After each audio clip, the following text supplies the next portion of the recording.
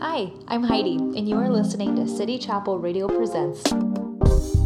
This week I sat down with Hannah to talk about her experience growing up in the church, feeling chronically unseen, unknown, unheard, and that for her has developed now into a passion for giving voice to the voiceless, but that hasn't been without quite a bit of pain. While you might disagree with what's said, pay attention to the ways that the church did not see her. Keep in mind and really listen for the ways that hurt.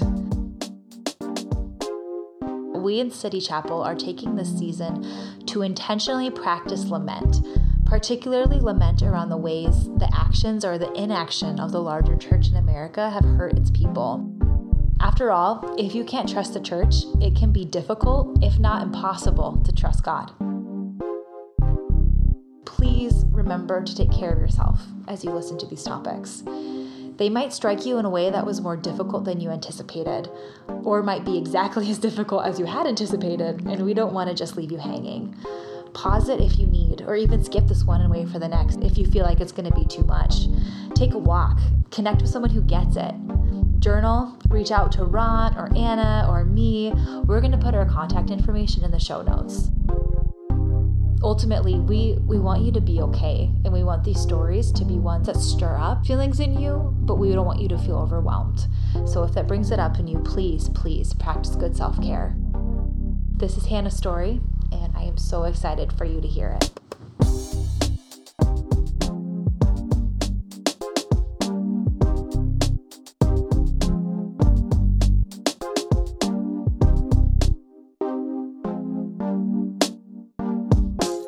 Hannah, it's so good to have you on today. Thank you for coming. Yeah, thanks. Okay, so let's start with you telling us a little bit about your experience of not feeling seen or known by the church. Mm-hmm. Yeah, I think it's hard because growing up, we were just jumping from church to church. Like, I don't think I've ever been in a church, honestly, longer than probably 3 years.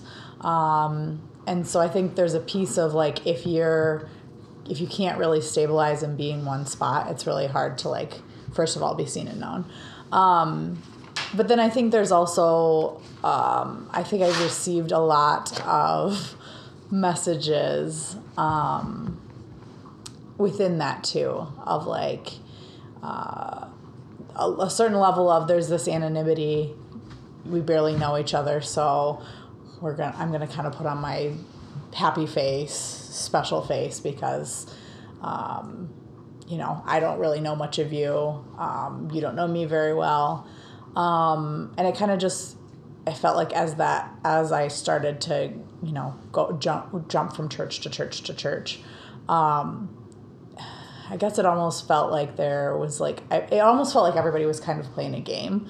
Mm-hmm. And yeah, to just be kind of show up and show that everything was right and there was nothing wrong in your life, and to be this like hyper spiritual person and we've got it all together.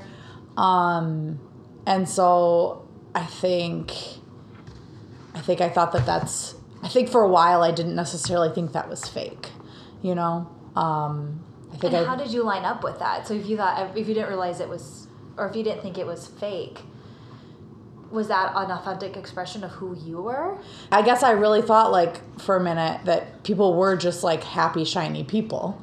And that wasn't my experience in life. I think my family was a hot mess. Obviously, we're moving around. There's a good indicator of there being a lot going on there. Just like a lot of like mental health on my mom's side, and just obviously like just as a general family dysfunction that goes along with that.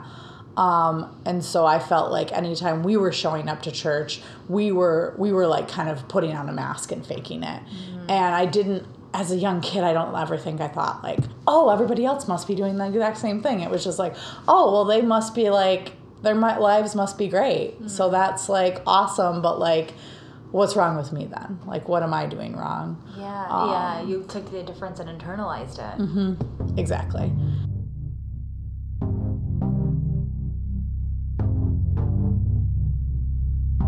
So a part of me of like, okay, so maybe I got to play this game in order to like fit in, and this is what it means to be a Christian, or it means to, be in a church and seeking after God. I like how you kind of described it as the game that everyone plays. Yeah. When did you start realizing that it was a game, or that this may not actually have been authentic on the part of the people of the churches you were going to? Yeah. I think it took me a while to kind of figure out in a sense, but I think in like high school and stuff, you kind of start to like, or even like junior hide. I think for me, again, my experience, like literally moving around, like we moved different states, we moved different cities. So like I'd get to know somebody even outside of church just well enough, but then like, okay, maybe so their experience is a little bit different than mine, but like maybe it's just a fluke kind of thing. And so it wasn't until like middle school and beyond, I was actually able to piece things together and be like, oh, wait, this isn't okay. Yeah. So part of it was age, but also part of it was you actually getting to know people and actually being in a place long enough or able to get to know people enough to realize, like, wait a minute. Yeah, for sure. Were there parts of you when you were younger, and I know it like changes over age, but keeping in mind that you had like this tumultuous family life, there was a mental illness going on, a lot of dysfunction. Were there things that you wanted from the church or wanted the church to see in you? And it's okay if the answer is no. I mean, it's when you're a kid, you go to church and it's just kind of what you do. Yeah. Right? No, that's fair. I think there was always in my brain like a separation between like God and the church, if that makes sense. Like, or like, I think it took me a while to figure out that like God's people aren't necessarily like a 100% reflection of him. Okay. But there was always a piece of like, I need to figure out who God is and like kind of just make sense of my family and this life, and like if it was okay, or if like either if I was crazy or if like something else was going on and like what was happening wasn't healthy. And so I think I definitely needed that, and I don't know, I didn't get it for a very long time. Yeah. If ever, from like a institutionalized church body. Yeah. Yeah. Okay. Yeah, that makes a lot of sense. Mm-hmm. Especially because if it's like adults that are like, saying this is okay. Yeah. And you're just, a half-sized human. Like, oh, they must be perfect and right and always are. Right? Yeah. That's how you think of adults in your brain as a kid. Yeah. Like they've got it all figured out. So like, I must not have something figured out. Yeah, totally. Yeah, I still think that way. Same. I mean, I think there's still times, it's like, that person, I mean, they're 5 years older than me, so they obviously have it all figured out. Yeah. It's so true, though. That's awesome. Then you just realize nobody really knows. Yeah, we're just all just trying to, we're all like confused middle schoolers. Exactly. We're never quite got to that stage. Just praying we'll remember our locker combination. Yeah. Oh, yeah. I forgot mine all the time. Oh.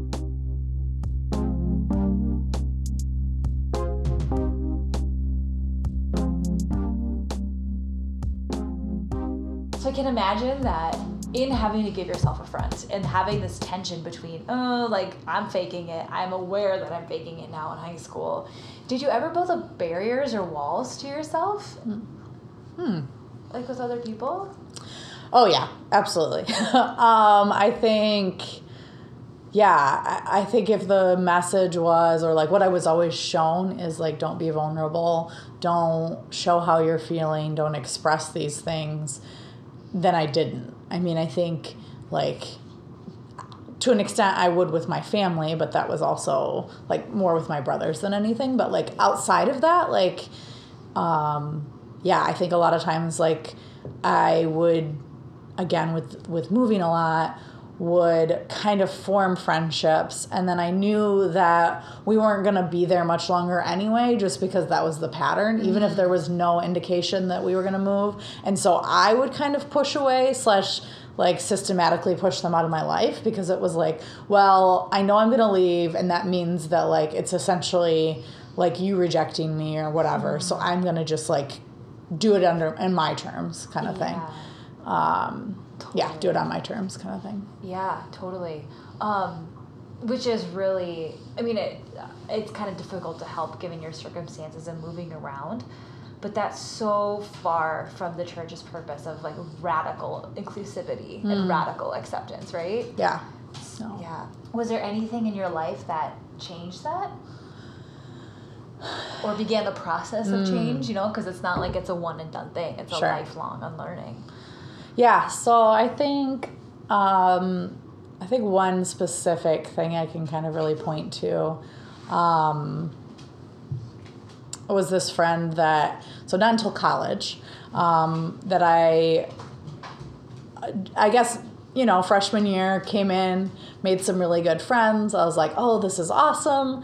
And then the end of the year came and I'm like, just not even thinking about it, like, oh, I'm going to move on to new set of friends because that's literally what I always do. Yeah. And so kind of started pushing away and withdrawing from some of those friendships. And yeah, it's like the same pattern of what you'd always been doing. And I don't think I was even aware of it at that time. Yeah. And so they had this one friend, and she like completely like, I don't know if she necessarily recognized why I was doing it, but totally saw it and was like, why are you like trying to break up with me as a friend? Like, you're stuck with me. Like, just stop. And I didn't like love that, but it was also like, okay, I mean, maybe people aren't going to just let me like push them away. Because I think there's also another piece of like going through my life of I'm just going to push people away and distance them, and in a way like they just accepted that. Yeah. And some of that is, as kids, you don't know how to do relationships anyway. Yeah. But yeah, there was still of like a level of reinforcement of like, if I do this, then I know I'm like, eventually the people are going to stop trying, and then that's fine kind of thing. Yeah. And so maybe like a little bit of subconscious of like, well, maybe they'll try to fight that. And so I think she was at least one of the only friends that I remember, like that she actually did like be like, nope. And so, yeah, she would let me push her away, and I like tried a couple times until she like literally said like, hey, don't try to break up with me as a friend kind of thing. I was like, what? I'm not doing that. What are you talking about? But also then it was like, oh, wait, I do that. Yeah. And so I think just even through that little piece, I was like, oh, well, maybe this is somebody that I can, you know, trust a little bit more than like people I've historically been able to kind of thing. Yeah. And so I was able to, I don't know, it was like towards the beginning of sophomore year. And I was able to like really open up with her, and just, I don't think I necessarily sat down thinking like, I'm going to tell her all about my family life and like what's going on and how unstable it's been at times. I think I just was like, I'm going to share a little bit. And then she just kept asking, and I'm like, oh, I like feel like I feel safe to continue to do this. Like I kind of, felt out the waters and was like, I can do this kind of thing. Yeah. And within a matter of like 2 hours, I'd like told her my whole life story and was like, oh, well, that just happened. It was like probably about the first time, right? That like really anyone had even gotten maybe even all the information just all at once. Yeah. Or just like even like any vulnerable vulnerable piece that would be like, oh, this is a lot to put out there. For sure. Yeah, anyone outside of my family, for sure. Yeah.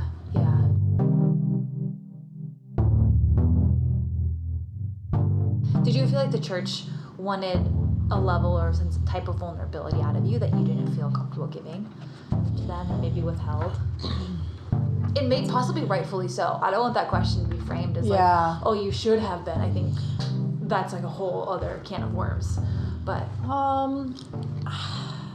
maybe, like, I think the only kind of vulnerability, or I guess perceived vulnerability, that I ever thought was like needed to be there is maybe just like an emotional display. I think we went to like certain churches that it was like you were perceived as more spiritual if you were like very like outwardly expressive about how you were feeling. And it felt like this just like you just needed this like emotional cathartic experience more than anything. And I never really felt like comfortable necessarily doing that. I think I would sometimes, again, like kind of put on a show, but I still felt like super awkward of like, this still doesn't feel like me. Yeah. Like I'm an emotional person, but I don't necessarily express or show those super well. Yeah. Especially on blast in front of a bunch of people. Yeah. So it's just like, if that's the one way that you're going to show, and I don't even know how authentic that was, I just kind of was like, no, thank you. Yeah. So it sounds like there's a difference though between that vulnerability or that like authentic experience with people than it was with God. Yeah, absolutely. Because it sounds like you were able to be pretty close to and have like a strong sense of a relationship with God and vulnerability with God. Yeah. So I think, I don't even know what age, but there was just always a time like something where I would try to kind of like, I guess, fight off God in a way and just be like, this is baloney. Yeah. This is bullshit. And like, just kept still coming back to it. And I don't know at that point if that was like a little bit of guilt, like because of, my mom was raised Catholic, my dad was raised Baptist. Like there's a whole lot of guilt going on. Yeah, a lot of hell scaries. Exactly. So maybe there was a little level of that, but there was still like a piece of like, I just kept going back to it. Yeah. And then also I think, the one person in my life consistently that like kind of contradicted my thoughts on what I was seeing by it, or I guess what contradicted, my perception of Christians, what I was always seeing every Sunday, was my dad. And so I think, and he definitely wasn't perfect, and he'll be the first one to say that to you. But did a really good job of like acknowledging like, this is who I've been taught God is. This is who I've been taught Christ is. But yet that just doesn't seem to line up with things that I feel and also things that I've read in the Bible and like, like this whole like doomsday kind of like repent or perish, and that yet continuing to read like how loving God was and how forgiving God was and like especially like the image of Christ. And so I think my dad just did a really good job of like being honest with all, like me and my brothers about that. And like I think that helped me kind of like him showing his questioning and his wrestling with like who God is helped me see like it's okay to do that myself. Yeah. He said it modeled for you by someone you respected and took seriously. Exactly. Yeah. I can wrestle with it. That's okay. If I think God might be this way, but I have questions about whether he is or not, I can kind of push on that and that's okay. Yeah. Not necessarily it's okay to like doubt your faith or doubt that God's a thing and that he's there for you, but you can at least question and kind of figure out who he is. Yeah, absolutely. And that's like a pretty safe and non-emotive way to be very engaged with the church. By like asking and wrestling with those questions, right? Yeah. Like that's a way in that doesn't involve like, hands raised during a praise service if that's not what you like. Absolutely. Yeah.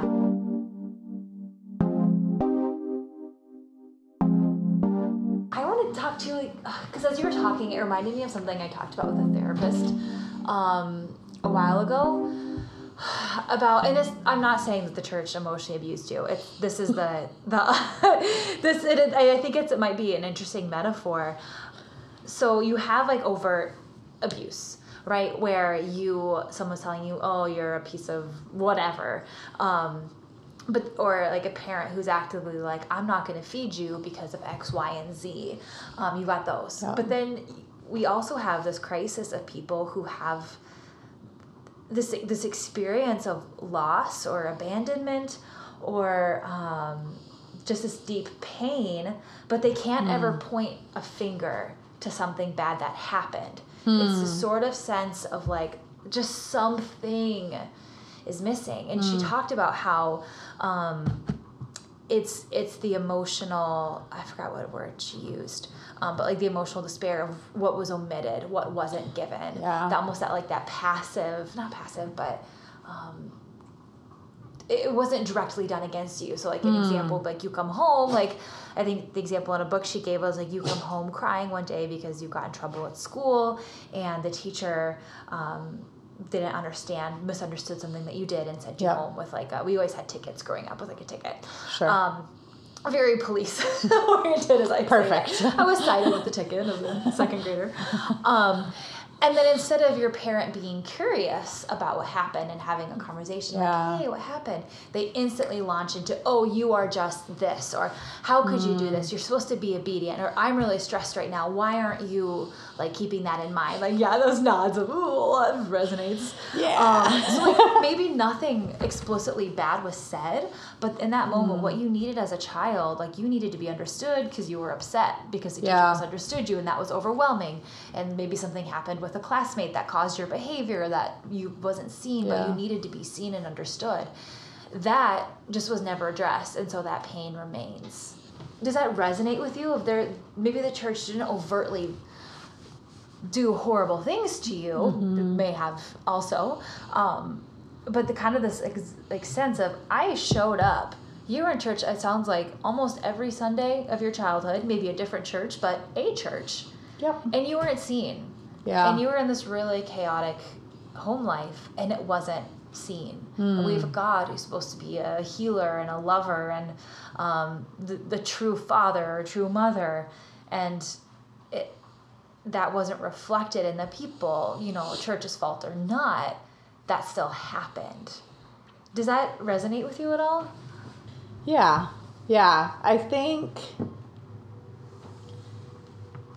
I'm like processing it a little bit. I totally feel it and I hear it. And I think in my brain, I'm thinking, well, let's not blame them too quickly because I was moving around and everything. And again, trying to shift like the blame back onto myself or back onto my family. But yeah, I think there is a level of like, there were churches that we were at for years, and they still didn't see or didn't approach, or, I think there was like, even in junior high, there was like a period of time where it was like, there was very clear things that were happening with our family, that would have been hard to miss for anybody. Yeah. And there was never anybody from the church that was like, that kind of showed up that said like, hey, what's going on? Or seems like you guys are hurting.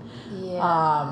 And it felt more of like, let's just shove it under the rug. Let's not talk about it. 'Cause again, the game is we show up and pretend that everything's okay and don't acknowledge that we're hurt and broken, because then maybe there's something wrong with us, and maybe then we're not good enough Christians, or maybe, God forbid, we're not even Christians. Yeah. Or they might see something in you and think you're not a Christian even though you are. Right. You don't fit in this like very specific mold of what they require. Mm-hmm. Yeah.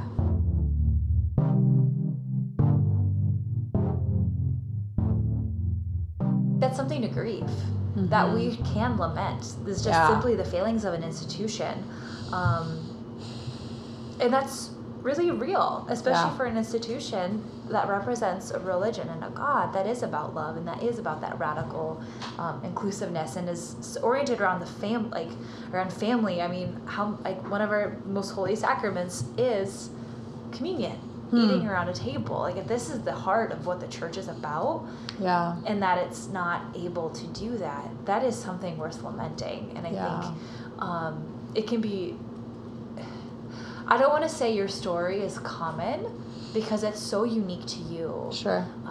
But I do want to say that thread of this thing happening over and over and over again, where the church is not showing up in ways that people need it to, is very common. And like those sins of omission almost is so worth lamenting. Yeah. Yeah.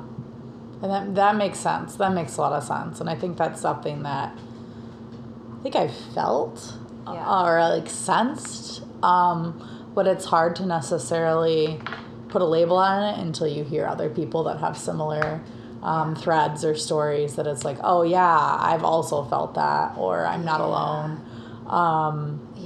And the church doesn't let us talk about it. Yeah. Right? That's something I want to say earlier. It's like, if this is a thing that a lot of people have this experience in a very like unique way, but everyone has this common thread, the church doesn't ever let us talk about it. It's always like, oh, but we have elders who can care for you, or deacons, or we have this in this program, or the pastor didn't know, how the pastor can't know everything, or maybe you didn't try hard enough. Like, so much of, I mean, it's just, I can keep rattling off the excuses, right? And so much of the blame is still put on the person who's hurting. And granted, like, all these things aside, like, there is personal responsibility amidst all of this. But again, I think it's time for us to sit in the reality of like, yeah, there's personal responsibility to a point, but it also just like hurts. Yeah, absolutely. The failure just hurts. Yeah, and absolutely. The church needs to be aware of that. Yeah. Talk about it. Yeah, for sure. Because I think ultimately, like, it's actually showing that like every single one of us are afraid of that vulnerability. Yeah. Every single one of us are afraid of like taking off that mask and being real, because we're afraid we're going to be judged. We're afraid we're going to be found wanting. Yeah. And it's like, if none of us are really wanting to bestow that, then why don't we just be real? And like say like the game's rigged and just be done with it, you know? Yeah. It's like that, probably Brene Brown talks about it, but that daring to be vulnerable first, like that first person, there's a huge risk. There is. All you Brene Brown fan people out there can correct me if that's actually not her. Not actually her content. Sounds but right. It feels Brene Brown adjacent at least. Like you have to dare to be like the one to be vulnerable first, because that's huge. And sometimes in the ways that you might be vulnerable first can risk excommunication at worst, or just very walls being put up between you and the community, especially if you've actually begun to build a bond and a dependence on them.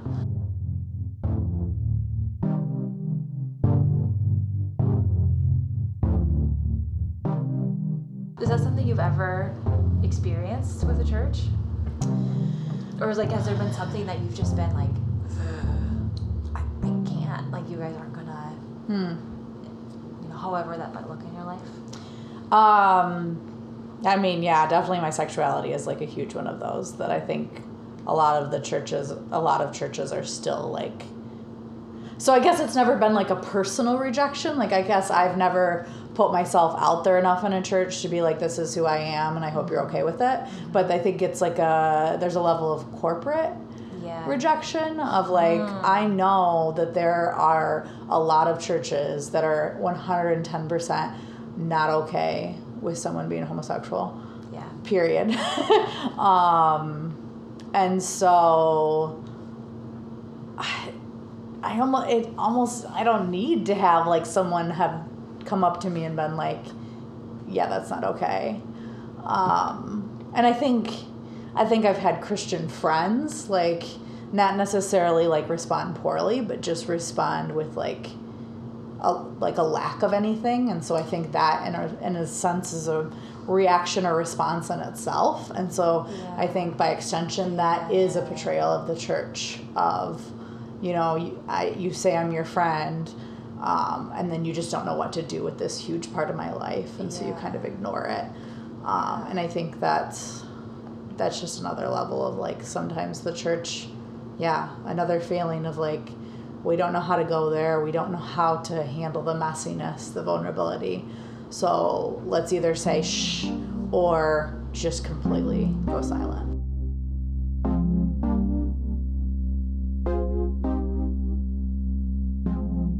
Was there ways that you saw the church affirming other people that you wanted for yourself?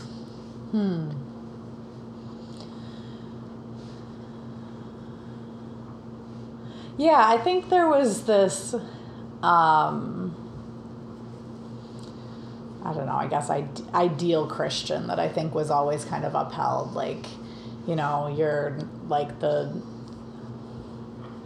one that's standing up in front, like very into worship, arms raised kind of thing, but also like you're super involved, like you're like one of the leaders in the youth group, or you're up there leading worship, or somehow you're super involved. And then your life outside of church is also really great because, you know, like in high school, you like started your own Bible study, and like, you know, you're just this great, like outgoing, like I think I'm going back to like my high school, junior high self of like what was the ideal, you know, this, you know, great witness for God at your school, whatever that looked like. And so, yeah, I think there was just this, like, this is the cookie cutter, like, you know, perfect Christian, and this is what you should achieve. Yeah. Did that look like healing for you, or was that a means of healing? Like, if you were that way, then you might achieve peace, or is that like, oh, that's what actually having achieved peace looks like? No, I never thought that it was like, that's the achievement of peace. I think it was, that's just projecting on you. Yeah, that's just how you have to, like, it's almost like fake it till you make it kind of thing.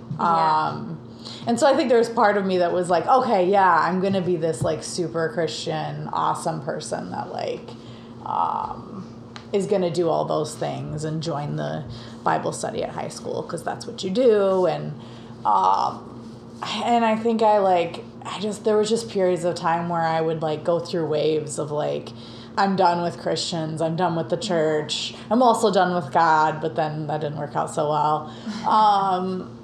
And so I think it was just, I was kind of torn between like, okay, so maybe this is what I'm supposed to look like, this is what it says, like being a Christian is supposed to look like, but it feels so cheap. Yeah. And it just didn't feel authentic. It didn't feel good. And so I just, I think there's just a lot of confusion in that time. Yeah. Especially if those were the people that kept getting their name mentioned or like held kind of on a pedestal at church on a Sunday morning as they're saying, oh, look, so-and-so and all the great things they've done or all the mission trips they've gone on. I was like, well, maybe I'm missing the boat and maybe that's what I'm supposed to do.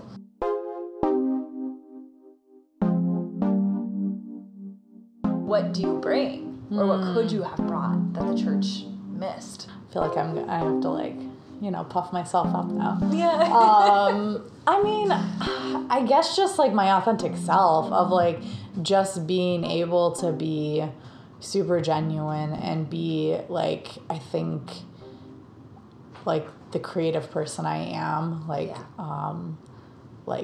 I love to write. I love to express myself in different ways about God and like Christ that don't get on the stage very often. Or just, like the creative process of like how much I love to just like brainstorm and just create these ideas of like structures and like whole new things that like can really apply to anything. Yeah. And I think that a lot of that just, what didn't show up in a lot of my life for a really long time because there was never that space to be genuine, to be real, and just to be my full self. Can I brag on you? Sure. Okay. So one thing I love about you too is that it's your honesty, especially in an area that you have. Expertise is a strong word. But an area where you spend a lot of time learning and developing, especially around like racial awareness and what it means to be people who are white in City Chapel. I mean, I think it should be noted is a very white institution. We are. Our leadership is white. Mm-hmm. Our congregation is white. We have a couple people who aren't white. Correct. But that permeates. And not only does like our race permeate, but that omission of the presence of having the omission of diversity does have a hurtful effect on the community of Grand Rapids. And that's something that I've heard you talk about before. And I think that's something that's really a really crucial thing that you bring to the church is that voice. Yeah. That's a good point. Using your whiteness in a really like healthy and powerful way to kind of agitate a little bit, right? Because this is a real weakness of City Chapel. But I think I've always had that, like, that sense of justice, if you will, and that piece of, I guess, just kind of wanting to create space for people that don't have space / don't have a voice,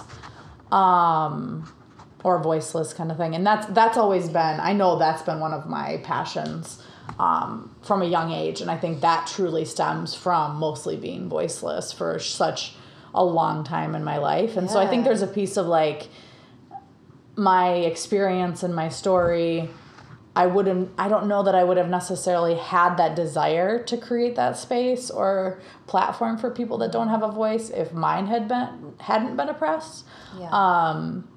But either way, I think it's great that I do now have that space at City Chapel.